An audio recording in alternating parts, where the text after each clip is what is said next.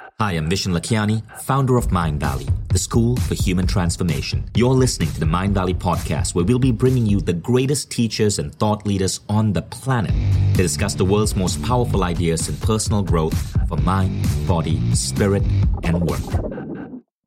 Welcome to the Mind Valley podcast. This episode is especially for those of you who are leading teams at work, or even for that solo entrepreneur amongst you who's looking at making your first hire. Can't wait to get this information out because this episode is based on a talk by Ferrazzi. Here's the background. Keith is a truly brilliant mind. He wrote the New York Times #1 bestseller, Who's Got Your Back and Never Eat Alone. He's a frequent contributor to Harvard Business Review, Forbes, Fortune, and more. And Keith is seen as an expert on building high-performing teams through the application of being real to your coworkers, to your managers, to the people that you spend the bulk of your waking hours with. It is crazy that in the world today, so many people are disengaged from work and disengaged from the people they work with. Keith, in this episode, asks a simple question. How many of you here, if you knew that your coworker had something they could improve upon, would withhold sharing that information with them because you are not in an environment where you feel the openness to share, or that you're afraid they might take it badly, or that you simply don't give a damn? So many of us work in workplaces where we lack that ability to be truly candid with each other. We lack that ability to be ourselves. We feel judged or misunderstood. What if there's a way around that? And what if this way involved just a few simple applications of culture hacking that you could bring to your workplace? Applications that literally could take you just a few minutes a week that can create a massive shift. So this is where Keith's expertise comes in. Keith became the youngest ever CMO for Deloitte. Now, he did this because he's got a phenomenal brain. And while working as CMO for companies like Deloitte and Starwood, he began to study organizations. He began to study what makes a company truly extraordinary. How do you play with a new set of work rules instead of the industrial age ones that so many of us run our organizations by? So this is a fairly long podcast episode, and we're going to jump right in. This episode is based on a talk that Keith Ferrazzi delivered at A-Fest in Portugal in 2019. Let's get started with Keith Ferrazzi on how to create highly effective and high-performing teams.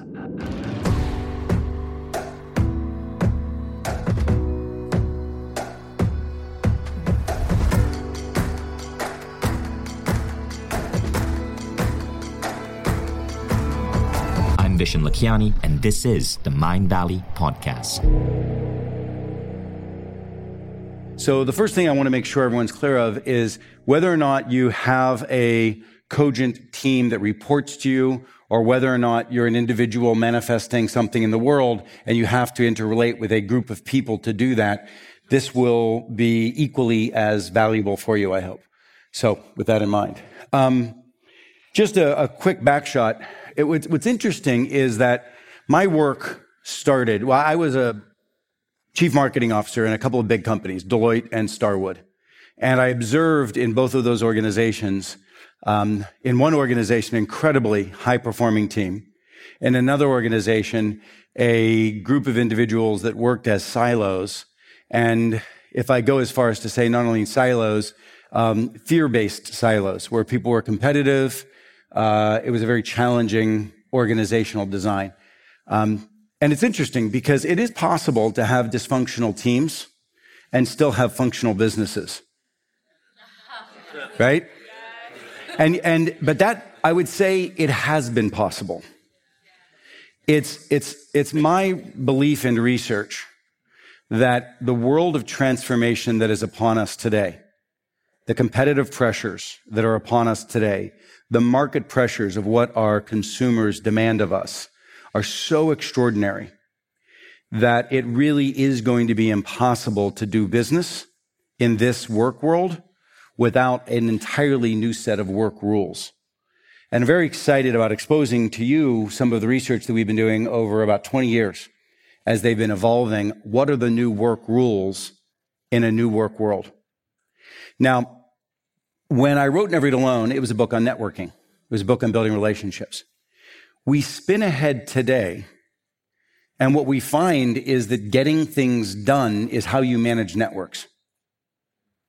I don't know if any of you work in very large organizations, but in large organizations, we really, and that's most of my work, we coach the turnaround of General Motors coming out of bankruptcy, the transformation with Dr. Jim Kim of the World Bank, Verizon in its transformation. We're about to start with Delta Airlines. Very, very large organizations facing disruption and transformation, looking to create executive team effectiveness that is allowing them to meet those transformational pressures. And what we find is the most important thing is that we're finding the interdependency is what's defining business success today.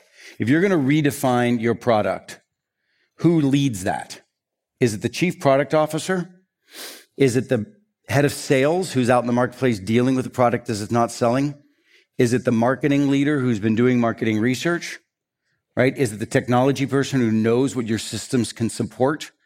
And the reality is that, as you can imagine, none of them can effectively lead the product transformation. They all have to do so interdependently. But that's not how we're hardwired to work today. Right? And so that's what we're going to be talking about.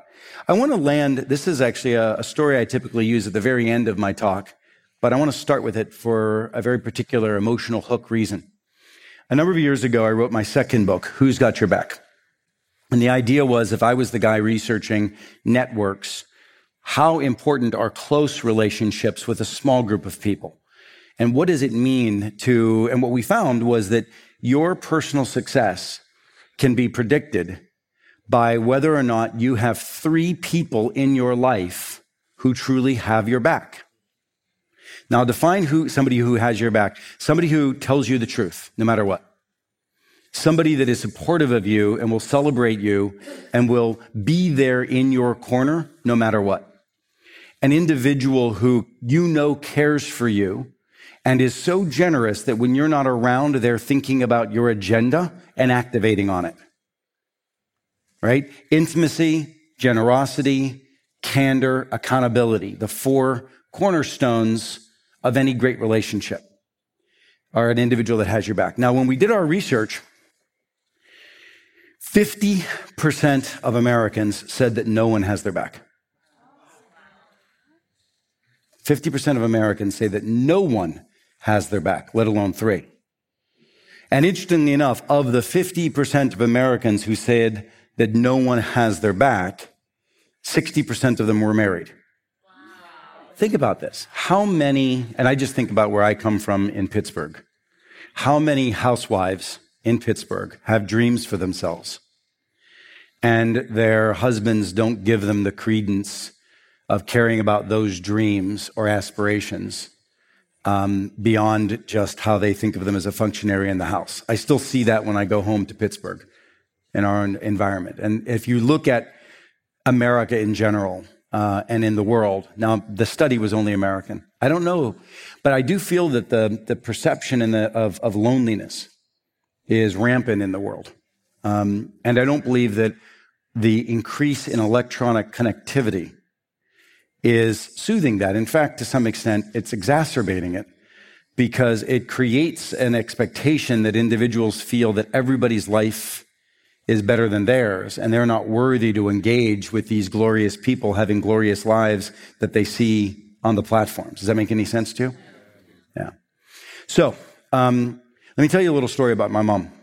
So when I was writing Who's Got Your Back, I remembered that my mom used to have a group of ladies that she hung out with all the time. And I called her and I said, Mom, tell me about the group of ladies that you used to hang out with. And she goes, oh, you mean the card club girls? And I said, yeah, the card club girls. And the only thing I remembered was whenever the card club girls met at our house, my dad and I got kicked out. And so I loved it because Dad and I got to go have coconut cream pie, at the diner, and he and I would sit around talking to his old buddies, that he had grown up with. And it was like the best thing for me. All I know is that, Mom had, and the other good news is there were lots of snacks left over that I got to come home to. So I was really pumped all around for my mom's car club girls. But that group of ladies met every month for 45 years. Every month for 45 years. And I asked my mom when I was writing the book, I said, Mom, I have an idea. I believe what you had was something I'm writing about. Tell me a little bit about the importance of that group of ladies to you. And so she told me a story. She said, well, you remember when your dad was unemployed? And my dad was unemployed a lot in the steel industry in the 70s. It was fairly eviscerating. The whole industry was wiped out. Towns to this very day have never recovered. Pittsburgh's recovered, CMU and a lot of wonderful places to work there. But the original towns that were the steel mills, the coal mines, etc., the very same people, like my parents, are still sitting in those little towns destitute. Their children have moved away, and it's quite sad. And he says, remember when your dad was unemployed for 6 months? So when you were unemployed for 6 months, you lost your unemployment insurance, and you were offered by the government welfare cheese. That was your supplemental governmental support. And my mom said, we never had to eat welfare cheese because those girls would always cook extra and bring it around when I would call them and tell them that your dad was out looking for work.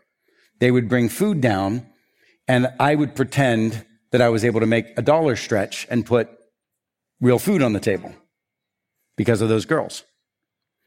And she said that when your aunt died, and it was funny because all of them were aunts. None of them were related. One of them was a related aunt, but it was like Aunt Wilma, Aunt Patty, it's Aunt Rita. She's like, when your aunt died, we didn't cancel Card Club because your aunt didn't want to. 2 days before she passed of breast cancer, we sat on her bed and said goodbye to her and played cards. And when your dad died, she was telling me, she said, everybody got back to their lives in a couple of months. And I understand that, but I didn't want to leave my house, she said. She said, those ladies made sure I left my house every day for 4 months until I was ready to leave my house on my own, right? And so when I heard that story, first of all, I was so blessed my mother has this. In fact, that's them now. That was them when I brought them to the book tour. And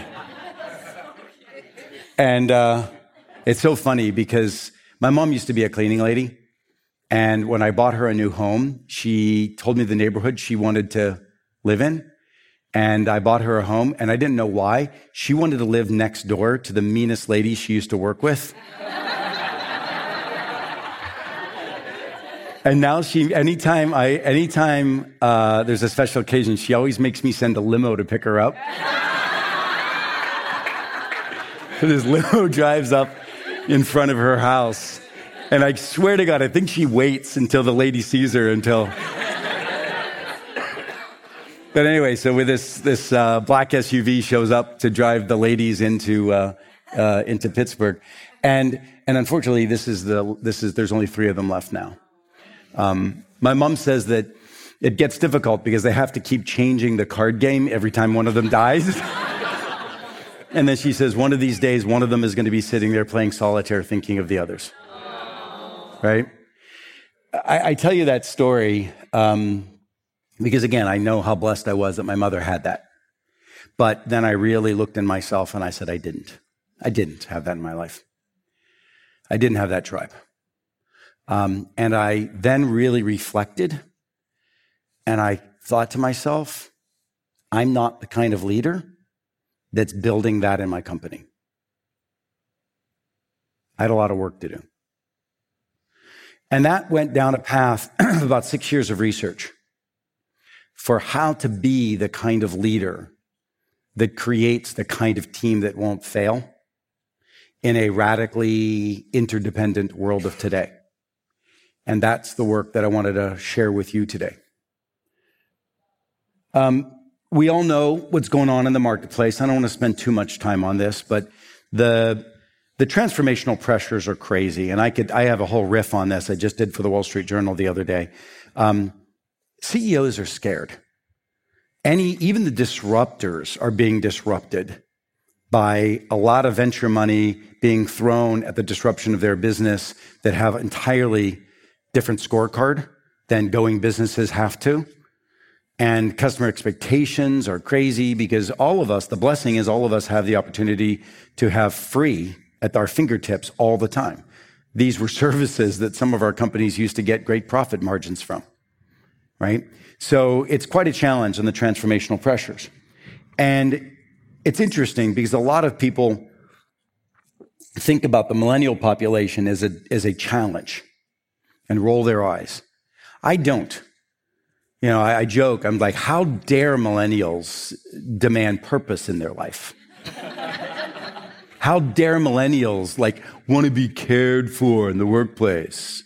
How dare millennials be a type of individuals that, that want to think of their careers as fluid and flexible and balanced, right?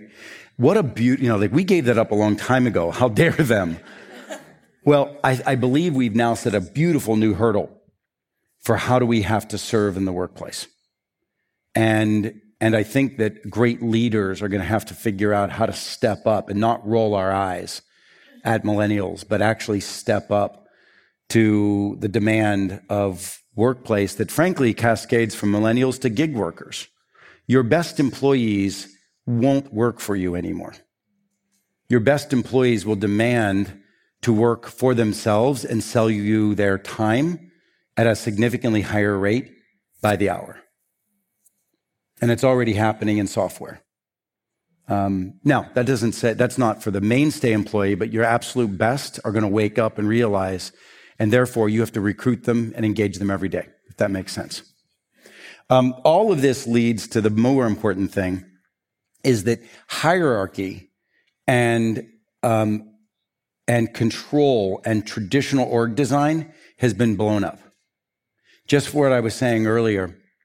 And it's very interesting because I do work for very large organizations. And then I go and I look at startups who are high growth and they're coming fast. And then they go and hire some HR person from a large organization to come in and replicate an org design that is exactly the damn reason those individuals were being disrupted. I mean, I'm sitting now in conversations at Uber, at Airbnb, et cetera. They're having exactly the same problems in their organizations and potential being disrupted as these large organizations are because they haven't fundamentally rethought what org design looks like. So I have a belief, and there isn't technology created for this, and there needs to be, but I have a belief that the future of organization design is goals aligned to networks. For every goal you have in your organization or in your life, you then ask yourself, who are the limited number of individuals critical to achieve that goal? And around that goal, that's the team. Does that make sense to everybody? Now, that has nothing to do with reporting structures. It has nothing to do with org design of tradition. So how does one lead an organization where you really don't worry about hierarchy, control, and org design, but you lead an organization around goals aligned to networks of people who are to achieve that goal? And as a result, you would be in multiple teams. You have multiple goals, there's multiple teams, and you'd cross against those. Is this making sense to everybody? Now, there are some things that don't get done then in that order. One of the things that wouldn't get done would be performance reviews. Where would performance reviews and feedback come? Because the old work contract is that you get your performance review and you get your feedback from your manager. And that's where the contract is that I'm to get feedback from my manager. You don't get your feedback from your peer. That would be rude. You actually get it from your manager hierarchically. Now, the fun thing about this new world is you'd have to recontract. That feedback would then come from the network of those you're working with. Does this make sense? So there's a number of literal new rules you would have to contract with your organization to afford a working world where, because you do have to have feedback. The funny thing is today, managers could barely give you appropriate feedback anyway, because most of our managers are not even seeing the work that we're doing because we're on so many dispersed teams. And so again, this idea, and yet every piece of HR software is orchestrated around hierarchy, right? And every HR leader immediately goes to the org chart. So we really have to fundamentally rethink a lot of the rules of where things come from. Strategic direction comes from top down, right? There's very little co-creation of strategic direction. Development comes from top down. So we have to have a new set of rules around that. What we found is that when you start to run your organizations without thinking about org design, but you start running your organizations thinking more about relationships, there are 4 primary places where making this change matters the most. And any of you who lead an organization could pick any 4 of these to start. One of them, in the most obvious place to radically accelerate relational competency, is anything customer facing. Think about what Tony Hsieh did in his call centers at Zappos, where he made his call centers a customer intimacy opportunity. Call centers in the past used to be something you'd try to get people on and off the phone as quickly as possible. And now they celebrate people who can keep the customer chatting and engaging lovingly. And it's actually the elongation of the call along with a positive customer feedback that gives people higher rewards, because he sees the customer intimacy as the better. We have redefined it at one British chemical company. We were able to create $1.4 billion of new pipeline and closed $750 million of deals in 18 months just by coaching strategic account teams how to think more relationally with their strategic partners at their companies. And in a sense, to create co-elevating teams where instead of selling to somebody, you created a co-elevating team, a collaborative team between yourself and the client, and you co-created solutions together. And you built relationships together, and it radically changed the revenue in a B2B world. We've done this at Accenture now, Verizon. Many B2B companies have learned that the acceleration of customer intimacy and co-creating teams using this model has been very successful. The next 2 places where I'm going to spend more time is on the last one, but functional interdependencies have to get broken down.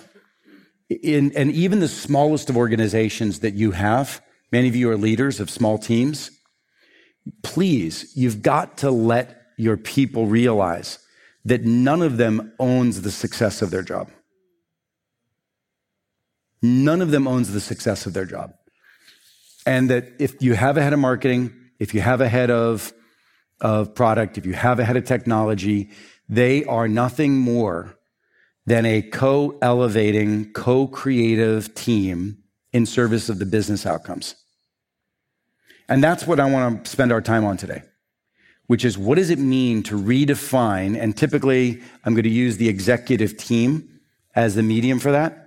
What does it mean to redefine the rules of an executive team's behavior to shift them into a team that could truly be transformational?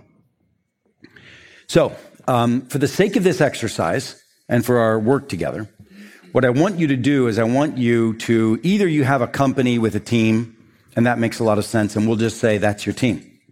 But if you don't have a company with a team, then I'm going to suggest you have a mission with a team, and that team may not be identified by you yet as a team, but there's a team around your mission that you need to go form. Does that make sense to you? Right.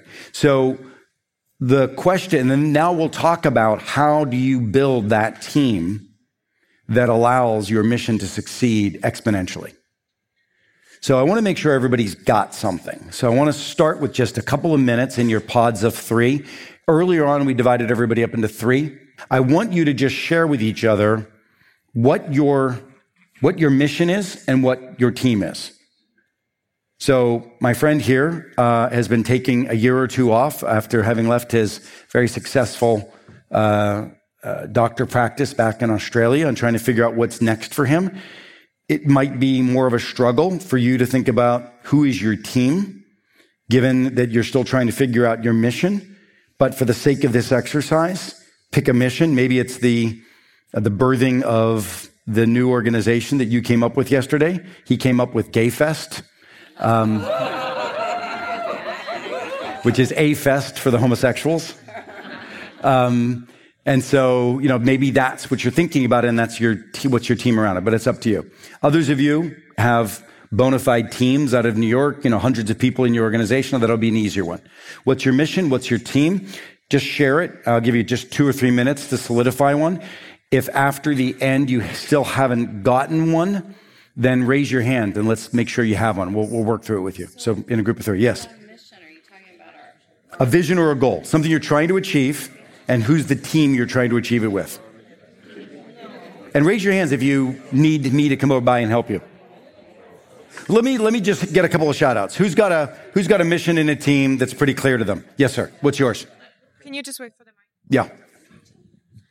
Okay, so in my company we roll out renewable energy plants. So my mission is to roll out solar energy across different geographies. Great. My team is a team of 10 people, expanding to 20 people. Beautiful. Done. That's easy.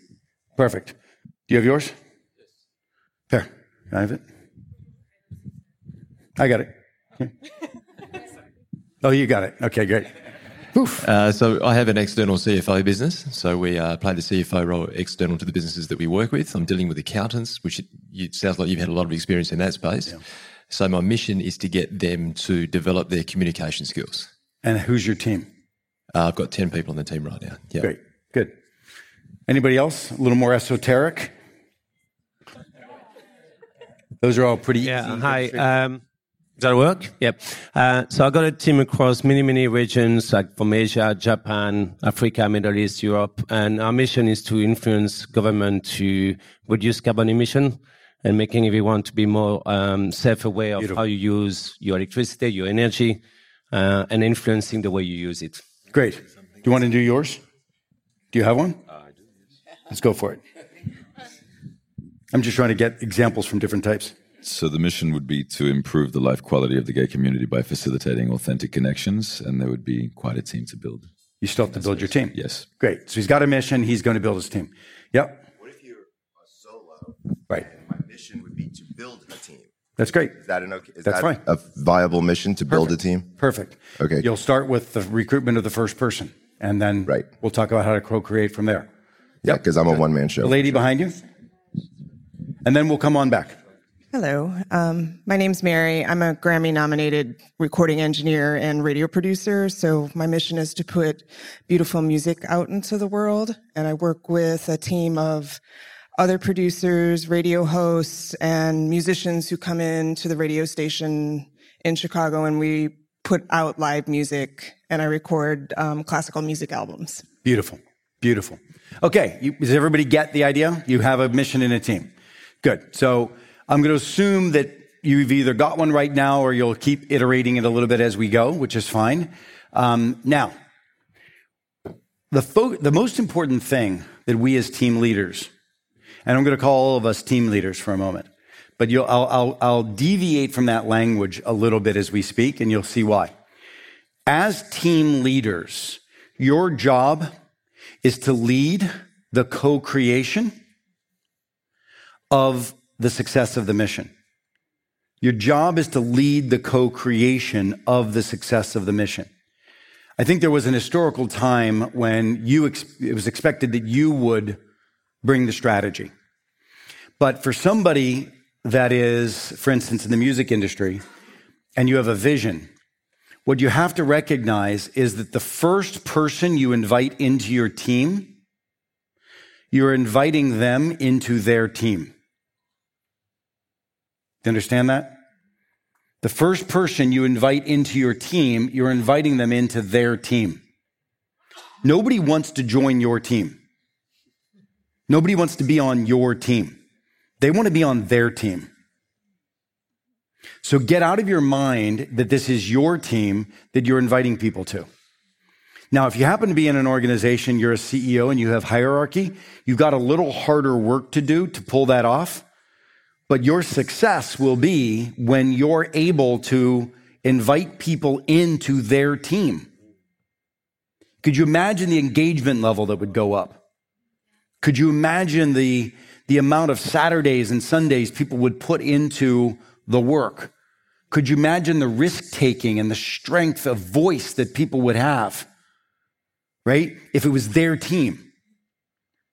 Often when we have a vision, and we do this a lot when we're building movements, our businesses are two things. One, we coach executive teams. That's what we do. We don't coach executives.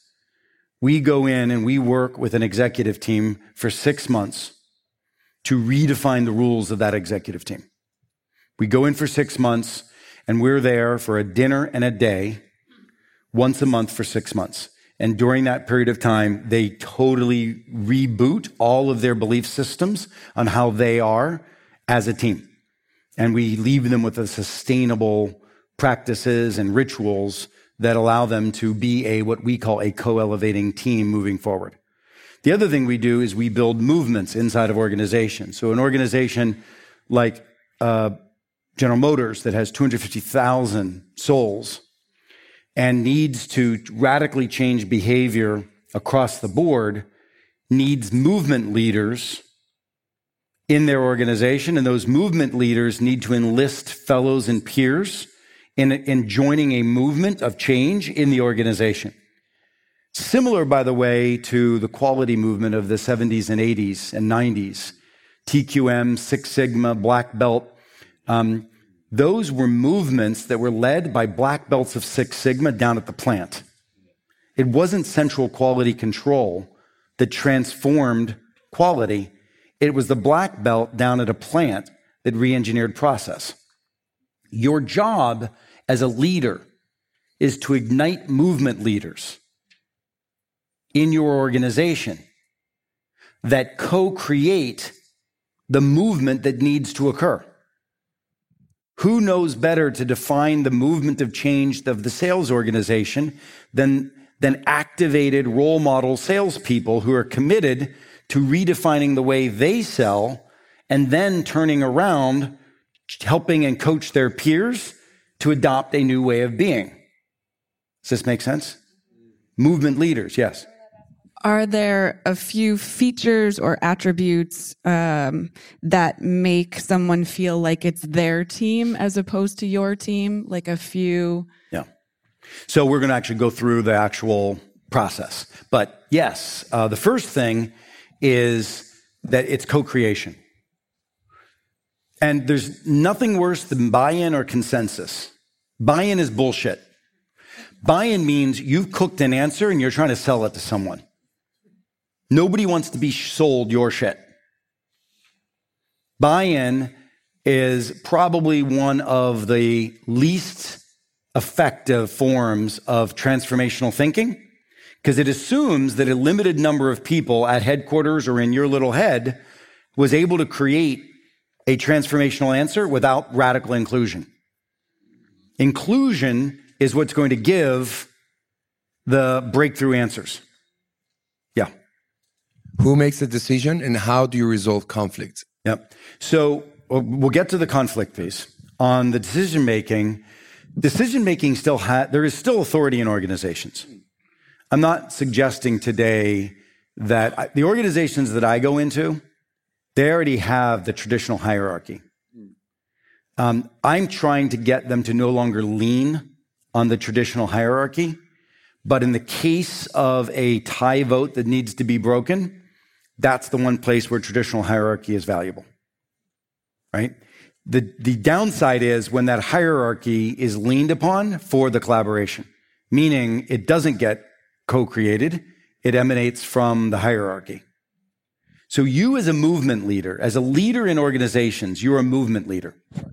Your job is to be enlisting others to co-create. What I often say is that when you have a vision for something, you should say to yourself and say to other people, to your question earlier, I've got an idea that I think is 30% baked. Would you join me and us in helping get it to 60%? That should be your standard operating language when you birth a new team or birth a new mission. I've got a 30% baked idea, and I'd like your help to get it to 60. And we'll never get it to 100 because the market change will always be constant and transformational pressures and demands will always be constant. And therefore, we'll just have to keep inviting other people and iterating. But to get us from 30 to 60, I need your co-creation. That's the level of I don't know humility that's needed to be a good leader today. Yeah. I have two questions. Firstly, with the co-creation. So I have a company of 500 people that grows to 800 people when we're in season. Mm-hmm. And just one example, we recently, well, I'd say about 3 years ago, we kind of redid our company culture. Mm-hmm. And we co-created it within a team of people from human resources, senior leadership, various departments, things like that. But then we have to still roll it out to the other 500 people. So how do you co-create with a team that is that big, and not still have to get buy-in at some point? Yeah. That's first question. I have a second one too. Yeah. I don't believe in centralized creation of cultures. Well, we have company values, departmental values, and then your personal values. Yeah. And I totally get it. And I'm absolutely certain in your case, it's working beautifully. And so I have no... It's not. That's why I'm asking. I have no insight. But I find those exercises a total fucking waste of time. And I'll tell you why. First of all, the first thing I always do when I go in an organization is I ask somebody to dust off whatever they call their company culture and values, etc. And then I do a statistical audit that asks the organization whether anybody believes they are living to those principles and values. And I've never seen an organization rank above 50%. So failure, right? So something tells me that we are not engineering the right culture in the right way. So what we decide to do is we do something that we call behavioral engineering. I also try to avoid words that I think have become overworn, overused, and meaningless. So culture, unfortunately, I think is meaningless. Even though it's a buzzword today, I think it's meaningless because of how poorly cultures are being led today and being created. So I'll give you an example. If you take a 250,000 person organization, like a big automotive company, coming out of bankruptcy, you ask the question, and this is, I call this the killer question. This is worthy of writing down. Which fewest people changing which narrowest set of behaviors will allow us to meet our strategy? Which fewest people, because it's tough to change people. So which fewest people changing which narrowest behaviors will allow us to meet our changing the narrowest of behaviors will allow us to meet our strategy. You ask your executive team that conversation, facilitate a dialogue with your executive team. Ask your executive team, if there are 5 people in this entire company whose behavior had to change, who would they be and what's the behavior change? If there's 200 people in our company that have to change their behavior, which 200 people and what's the behavior change? Did you understand the simplicity of that? Now, the bottom line is, it's probably the CEO. It's probably 3 or 4 of the executive team, right? And what I generally find is that it falls into those categories. Almost every organization needs a behavioral engineering of how you're touching customers. There's something about how you're touching customers and the way that some portion of your population is touching customers that you need to behavioral engineer, right? And by the way, one of the things you'll notice is I'm not necessarily prescribing an organization-wide culture. I would rather engineer behaviors for outcomes. And that actually bubbles up to me to a successful culture. I do believe, of course, in a successful culture. And you'll see the attributes of what I believe to be a successful culture, but I want to engineer them in specific roles that move the financial needle for the company. Because nobody wants to spend time or take serious anything that they don't think has a direct impact on the business at hand today. So when you go do the cultural exercise, it's a nice separate exercise, but it's not necessarily the engineering of what's going on that's driving the needle which pays us and gets our bonuses, etc. So I generally find that we need to engineer very specific behaviors against the strategy. So customer facing, you might find that if you go down and look at the sales organization, the customer facing organization, you start asking the question, what behaviors have to change here?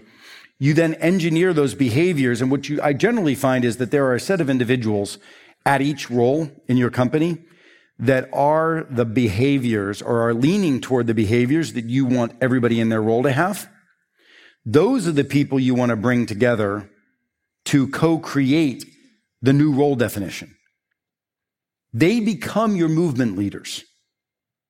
You actually, what we're doing right now in a very large dispersed franchise organization, this is a group, that similar to Weight Watchers, where they have coaches in boxes all over the world. And those individuals are earnest, lovely, wonderful coaches, but they're not being sufficiently commercial. So the growth isn't there.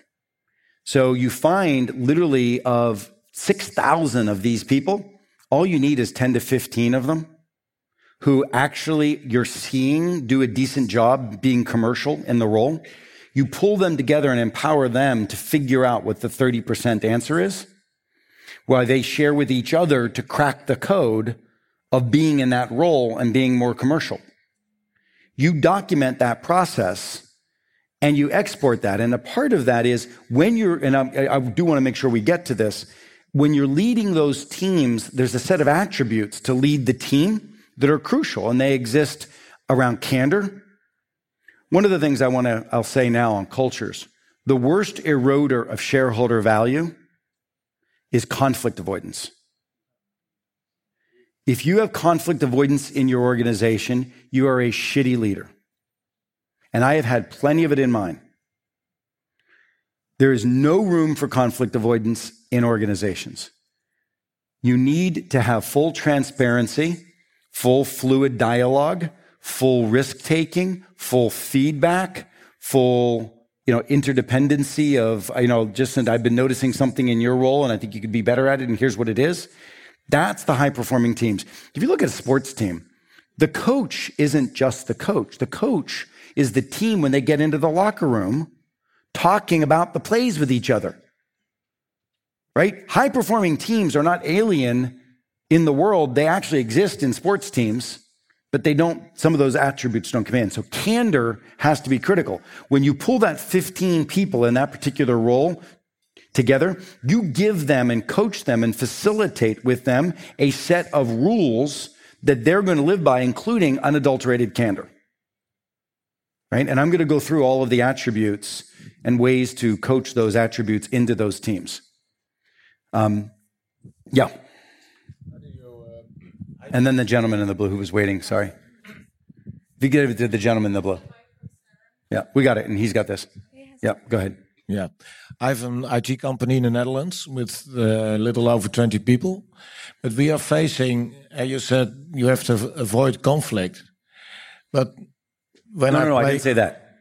I said that avoiding conflict avoiding is the thing conflict that kills organizations. Yeah, but at the moment we are facing in Europe, but also in the States, I think there's a shortage of people in IT, programmers and technicians.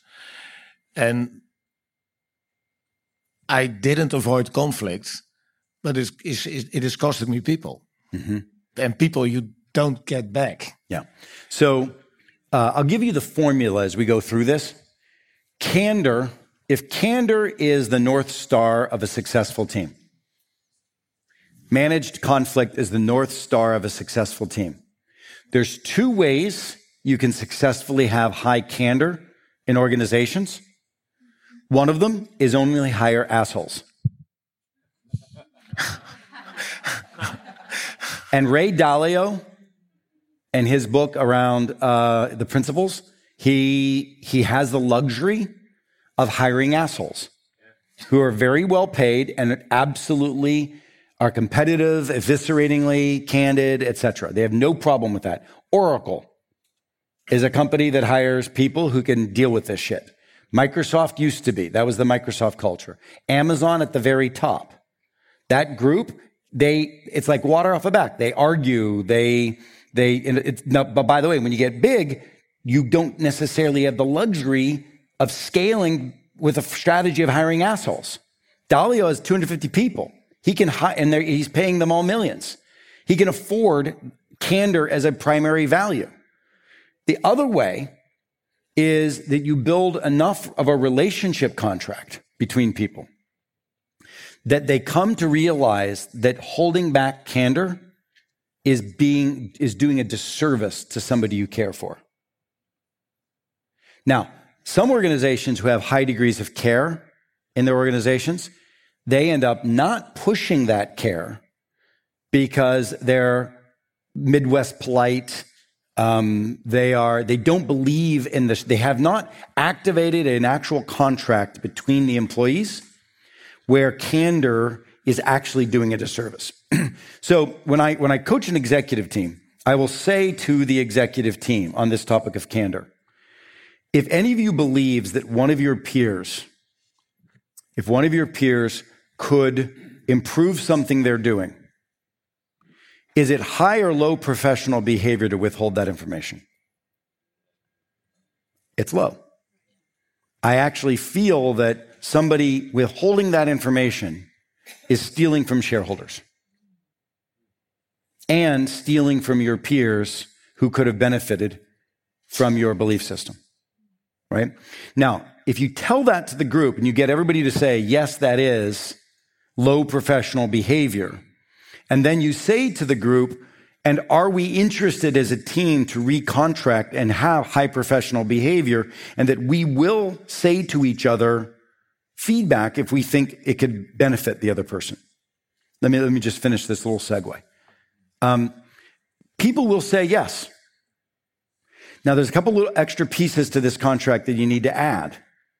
The next piece to this you have to add is, and when I give you the feedback, you have to recognize that you don't need to do anything with it. See, the problem with feedback was designed hierarchically. It was designed when your manager would tell you what to do differently and you had to do it. When you're doing feedback peer-to-peer, you've got to let the pressure out of the feedback by telling people that feedback is a gift that you could re-gift or do nothing with if you'd like. That's very important. When you're working in an organization, you say, all we're doing is giving you the data. You can do whatever you want to with the data. I don't control you. You don't have to do anything with it, but I love you and I'll give you the information. Right? The other thing is that I actually run an exercise. I call it an Open 360 in a team. An Open 360 is where if you had 10 people in your team, you always start with the CEO, and everybody goes around first and says, Shane, what I most appreciated about you last quarter was X. And then you say, Shane, what I most appreciated about you last quarter was whatever. So we do this once a quarter. Everybody says to Shane what they most appreciated about Shane. Then we go around and say, Shane, in the next quarter, because I love you and you are so important to our success, I might suggest. Now, the power of that is if you were to say, Shane, what I thought you did shitty last quarter, Shane would now be on the defensive to defend his action in the last quarter. But if you just say to Shane, because I love you and I think you're so important to our success, next quarter I might suggest, That is giving him a gift that he can do whatever he wants to with it. And then when he's done hearing all the feedback, he gets to pick one or two things he's going to work on for the next quarter. And that becomes his contract of development with the team. We didn't assign it to him. He just chose it. Does that make sense to you guys? Now, doesn't that feel like a much more healthy way to make sure we're now having the candid without the pressure that would traditionally come with hierarchy? You had a question? Going back to something you said before, where you co-create as a team as opposed to get buy-in. One of the problems you have, or I see in the organizations I've been part of, is when you sit in the team, you still have the hierarchy from the organization, and decision-making gets weighted by the hierarchy. So if the CEO says, well, this is what I think, it gets a higher weighting than if, a junior person on the team says, well, this is what I think. At the end of the day, as you think about it, it doesn't get equally weighted. So it's... In companies that have created sufficient psychological safety and have put a premium on candid dialogue, I don't see that happening. When I watched Jamie Dimon's team at JP Morgan, in fact, we did a study right after the financial crisis, the last financial crisis, and trying to understand why some banks invested in risky mortgage-backed securities and why others did not, and how did some banks fail and how did some banks succeed. So we went through and we found executive teams of all members of the banks. We interviewed 3 or 4 members of each executive team. And what we found was that there were one particular bank that ended up surviving, but barely. One of the executives we interviewed said, you just didn't critique somebody else's plan because it would be putting a bullet on your back. The CEO and the head of new products came up with the product. It seemed to make us a lot of money. And while some of us felt a little uneasy, we just sat there and let it happen, like tumbleweeds rolling in the distance, right? But at JP Morgan, I talked to a very young man who was the CFO at the time. He was a very young man. He was probably in his 30s. And he was one of the youngest guys on the team. And what he said was, I remember that exact conversation. And I was one of the youngest people, but it wasn't even me. It was one of the younger members of the team that raised his hand and said, hey, wait a second. I just don't understand how this works. And he was able to say, I just don't understand how it works. At that point, there was this dead silence. And an older member of the team said, because it fucking doesn't. And they ended up having a half-a-day brawl, and they didn't go there. But it was one of the youngest members of the team, because the youngest member of the team knew that his CEO, Jamie Dimon, celebrated audacity and speaking up in meetings. Right? So one of the things that, and I'll get to this in the conversation. One of the tools that I use is something called a Yoda in the room. We all know the fuzzy little Yoda character. I love that thing.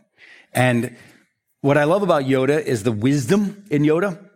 Here's what I fundamentally believe. Every team has the wisdom of Yoda in it. Every team has the wisdom of Yoda in it, but not in one person. And if you as a CEO, as a leader, would walk into a team and say, we have the wisdom of Yoda, we absolutely can crack any code. But we'll only do it if we extract the inclusive ideas and we have the debates and even broaden our team to a broader network of individuals that can give us ideas that we wouldn't even have inside of our own damn company. Because remember, your teams shouldn't just be your corporation. Your team should be anybody you need to achieve your vision. And if getting audacious ideas from outside of your team, why wouldn't you expand your team to advisors? I'm not just talking about paid consultants, but we should all have individuals that are bona fide members of our team, right? And so one of the things I do in the middle of a meeting is before any meeting I have, I pick 3 people who are the Yodas. And it rotates. And then somewhere halfway in the middle of the meeting, I stop and I say, this is when I'm facilitator. I stop and I say to the Yodas, okay, Yodas, what's not being said right now? And I've told everybody in the room, we've got to celebrate them taking risks. They could say that what isn't being said is that, you're quite angry at this because it's going to take budget out of your pockets and you don't buy into it. But somebody else could offer that up. And you could say, no, that's not true. But we're celebrating the audacity of that individual to speak up. Celebrating this little ritual of having Yodas speaking the truth.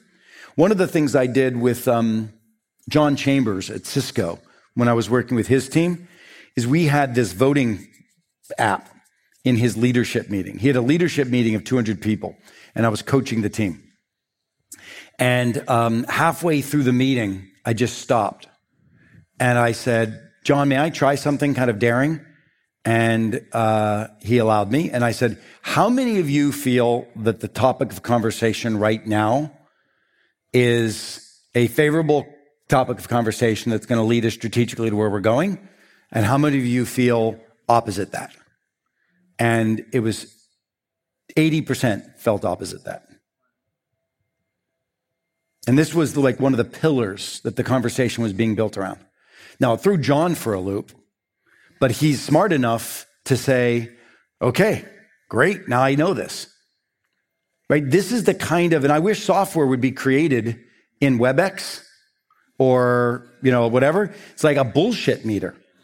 Like during any meeting, we should have a bullshit meter that just says people think people are full of shit. Because what's in your head is not helping the organization. All right, so let me get through here. Number one, we were talking about this, and I'll get in more detail, is you have to be leading your team in co-creation. Number two is we've been talking about this, no conflict avoidance.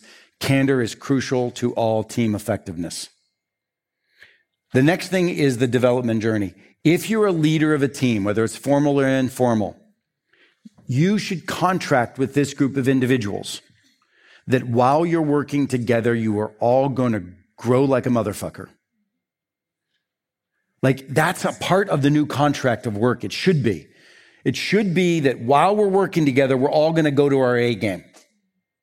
And you literally contract that. Once you get a group of individuals contracting that while we're working together, we're going to go to our A game, you start to open up the aperture for people to give each other feedback. Does this make sense to you? But this is not what happens. Most executives, once they get to a certain stage, they think that they're using their competencies for success. Very few executive teams feel that they're at 40% on their way to being better. And now the next question is, it's a shared humble co-development journey. So you've got to contract with those other team members that you yourself have a lot of growth to do and that we're going to get each other there. It's not an individualized exercise anymore. And it's not an exercise between the individual and the CEO. It's a co-development journey. And the first thing that I would do, if you haven't ever done this, is next team meeting you walk into, and I don't care if it's a informal team, of a group of, musicians or whatever, if you've been helping to move a movement forward, every once in a while, walk into the room and say, do me a favor, have everyone write down on a piece of paper, please, what one thing could I do that would make me a better leader of this team? And if you don't even want to call yourself a leader because it may be an informal structure, you might say, what one thing could I do that would allow me to serve this team better? Tell me one thing I could stop. Tell me one thing I could start, please. And then you let them hand it in and let somebody read all of them out loud in front of you. And even though you think half of them are full of shit, it's okay. You say thank you, and you pick two things, and you say, got it. These are two things I'm going to work on. I mean, this is the kind of modeling of a learning environment that leaders need to begin to practice. And it's so easy. Once you get in a refined model, you can then start to say to the team, you own each other's success. You can start to step back as a leader and say, I am not the hub and spoke of everything anymore. I can't be. You want to bounce ideas off of each other? Do it separately before you come to me. If you have problems with each other, take them to each other. One of the things that I absolutely say as a red flag rule is that nobody in the organization is allowed to talk about another person behind their back unless it's one conversation before you say it to them directly. It's perfectly fine to go to somebody and say, gosh, I'm really having a tough time with Shane. I need to have a conversation with him. How do I have that? And get some coaching on your way to having a conversation with Shane. And that's one of the contracts I make with new teams. I say, can we agree for 30 days not to talk behind each other's back? Can we agree that not only is it low professional behavior, that it frankly is a violation of integrity? And if everybody agrees, then we check in a month later and say, how many of you talk behind each other's back in some way? Knowing that you will, I think it's okay, but are we realizing we're violating integrity? You just did low integrity moves. It's very important. I use integrity very specifically when coaching teams because I feel that this new work contracts, we right now in companies, we violate integrity all the time. I'm not talking about cheating on expense accounts. I'm talking about lies. I'm talking about talking behind people's backs. I'm talking about withholding information that you think could be beneficial to somebody's program because you're too cowardice to do something about it. You're either coward, lazy, indulgent. Those are the, I've got 8 of them, primary excuses for not being, courageous. Indulgent. Some people just like disliking people in the company. You've gotten to the point where relationships so spoiled that you revel in your dislike of that individual. And that indulgence, I see it all the time in organizations. But we've got to call this stuff out as just low integrity behavior. And this is not the dialogue that's had in most companies. We don't call it low integrity. We don't equate it to cheating on expense accounts, but we need to. Now, the one thing that I can say is I don't care if you sit on another person's team or you own the team, you can make this change happen. Everything I'm about to show you is something that you could walk in and say and do little pieces of, like the Yoda in the room exercise. There's nothing that would stop you if you were on a team to say, hey, I saw this fun exercise called Yoda in the room, and just to increase the candor and conversation that we have, let's pick 3 people, and halfway through the meeting, let's pause and see whether or not we're being conflict avoidant on stuff. Anybody could offer that. Now, if you have a real asshole as a CEO, then maybe that wouldn't be allowed, but almost everybody could get away with these. My point is, the new book is called Leading Without Authority. Anybody can take leadership. And one of the things that I say to an executive team is that, and you should say this to your teams, if the meeting isn't going the way you want it to go, everybody's job is to get it back on track. That's just a whole different contract. Usually it's the person who called the meeting, it's their team. But no, in this new world, we don't have time for that. Everybody's job is to get the meeting back on track. Everybody's job is to raise their hand and say, I think we've gone down a rat hole. Everybody's job is to keep the team effective and the mission moving forward. So what you're seeing with me is you're seeing a much more dispersed authority into the team with a set of distinct rules. Now, these are the areas. This is a sample. We've created a diagnostic tool that we give to hundreds and hundreds of teams. And I picked one question out of each. I've got the full diagnostic tool here. I'd be happy to share. But this is what I wanted, and I don't have time to do the breakout exercise in your groups of 3, but let me go through these for you. For collaboration and inclusion, all team members welcome the collaborative engagement of others in helping solve their business challenges. How many of the people on your team welcome the collaborative engagement of the team members on their business challenges? And it's interesting because a lot of people get very defensive. And you've got to recontract that. You literally have to say to the team, if we're going to be a high-performing team, everybody in this room has got to be open to hear the feedback of other individuals. And if you're not, get the hell out of here. Now, it doesn't mean that everyone has to take your feedback. You have to hear it. You get that distinction? You were not moving to consensus. Just because people disagree doesn't mean that we have to create mush and satisfy everybody. The head of IT is still the head of IT. The head of product is still the head of product. That person has final decision making after they've gotten the benefit of unadulterated full candor. Now that person makes a decision. Now, if that person makes a decision repeatedly, ignoring data and information, then the CEO may make a different decision on who they have in that role. Or it could coach them outside of the room to say, you're not listening to the feedback and it's having a detrimental effect. But the key contract here is to get the feedback in the open. I'm trying to think if there's any other on the collaboration piece. This is a little audacious, but what we have seen is that on your executive team, the people on your executive team have to think that their primary team is your team. So when somebody says, how's your team? They will often be thinking it's the people that report to them. The reality is, to really make organization change occur, your team is the highest team that you sit on, not the team that you lead.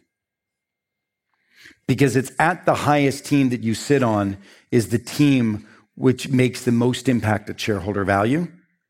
And you need to consider yourself a leader of that highest team you sit on, even though you're not the formal leader of that team. Again, all of these, are very distinct. And one of the things I'm doing is I'm writing a book on this topic, of this coaching we've been doing for 10 years. And I'm going to roll out a practice. I do a very elite practice with this business. I coach this business for just CEOs and executive teams of some of the biggest companies in the world. We have a ventures group that coaches it for smaller organizations, and we do that for smaller amounts of capital, but some equity. I want to blow this business up big time. And I'm looking, and if anybody knows him, I'm looking for a managing partner of this business to run and to take this business more ubiquitously. So one of the things that if any of you knows of anybody who is a great business person, is not looking for a job, I'm looking for a partner who will run and grow this business at scale. So I would love to get any impact there. Okay, candor. All team members share openly with each other, even when it's risky to do so. And, I'm going to show you a set of data at the end of this that will show you what the spans are of typical teams. The one thing that, there's another question I put up there. All team members are willing to give input to each other in service of the business, even when the topic is outside of their area of expertise. You'll cross the lines. It's a very important question. Elevation. All team members are committed to elevating each other by offering, these are important, feedback on business practices and performance, as well as each other's professional capabilities. It's one thing to give feedback on the way, your process. I'm head of sales. Hey, marketing, I think you should be collecting slightly different data. Okay, I'll listen to that. Hey, marketing, I feel like your team has been ineffective at delivering on X, Y, and Z, right? The third and most difficult is, hey, CMO, I think your leadership needs to be changed, right? So there's different levels of feedback that one needs to contract in an organization, and they're not all equal, but they're all equally as important. You've got to be able to give feedback on process. You've got to be able to give feedback all the way down to competencies. All team members are open about their areas of growth and constantly seek to develop themselves both personally and professionally. All team members of this team are accountable for shared goals. And this is important. So if one person on your team isn't performing, the worst world is that individual is sort of left out on a little raft by themselves and everybody's just happy it's not them. Right? In some decent companies, people will say, well, I'd be happy to help. In high-performing teams, everybody knows it's their job to get them there. That rarely happens. Where literally every person knows that if some division is ill-performing, they own that group's success.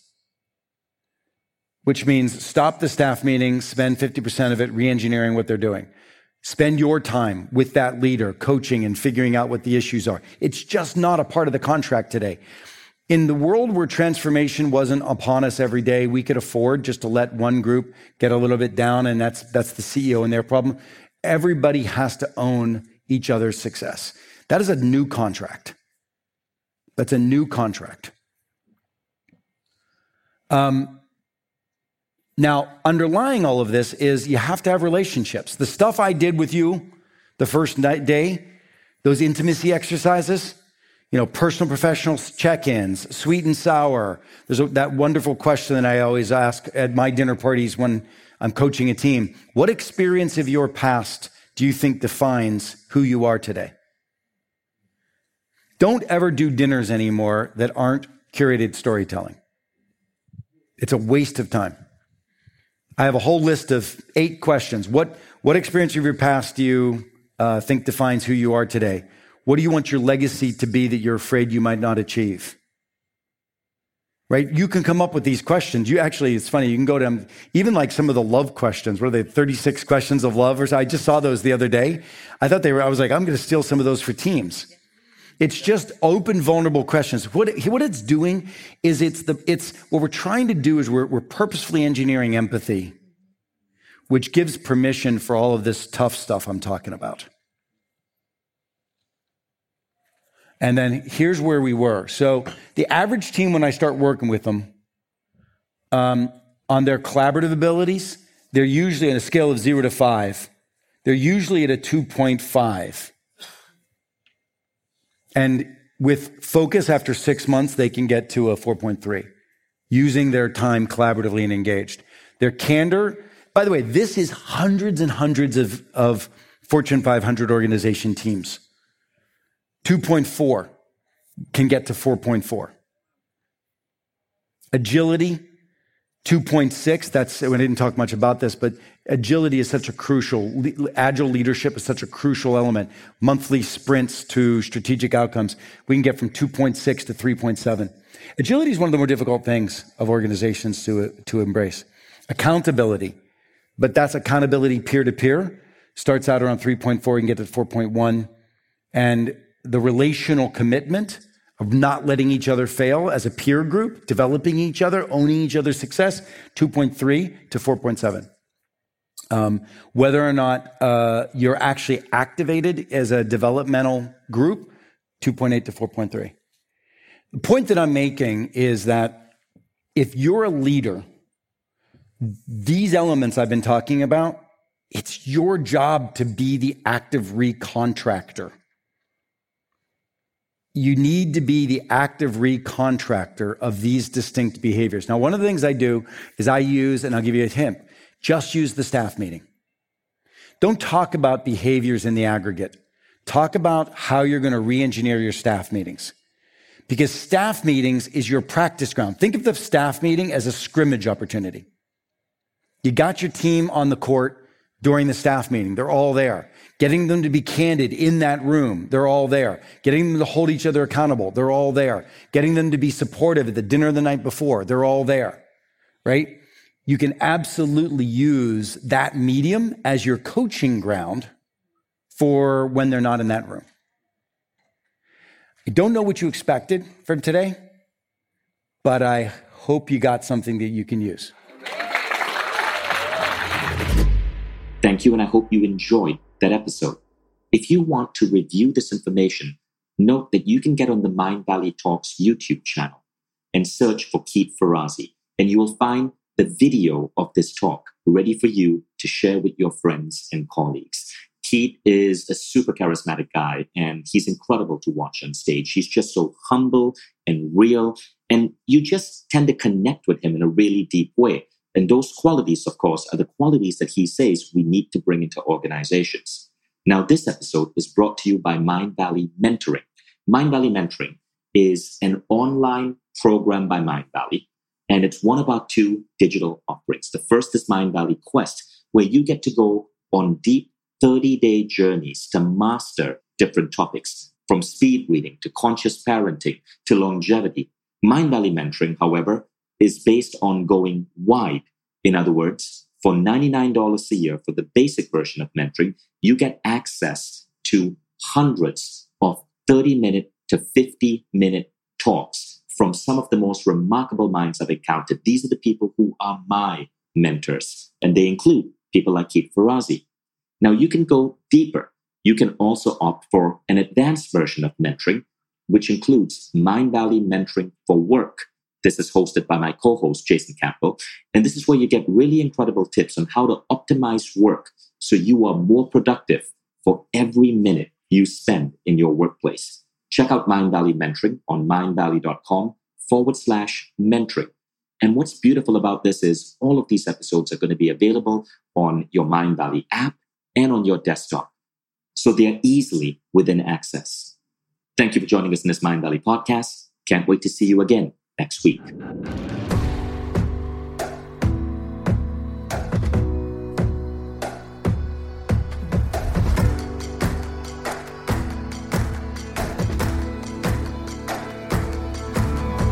I'm Vishen Lakhiani, and this is the Mind Valley Podcast.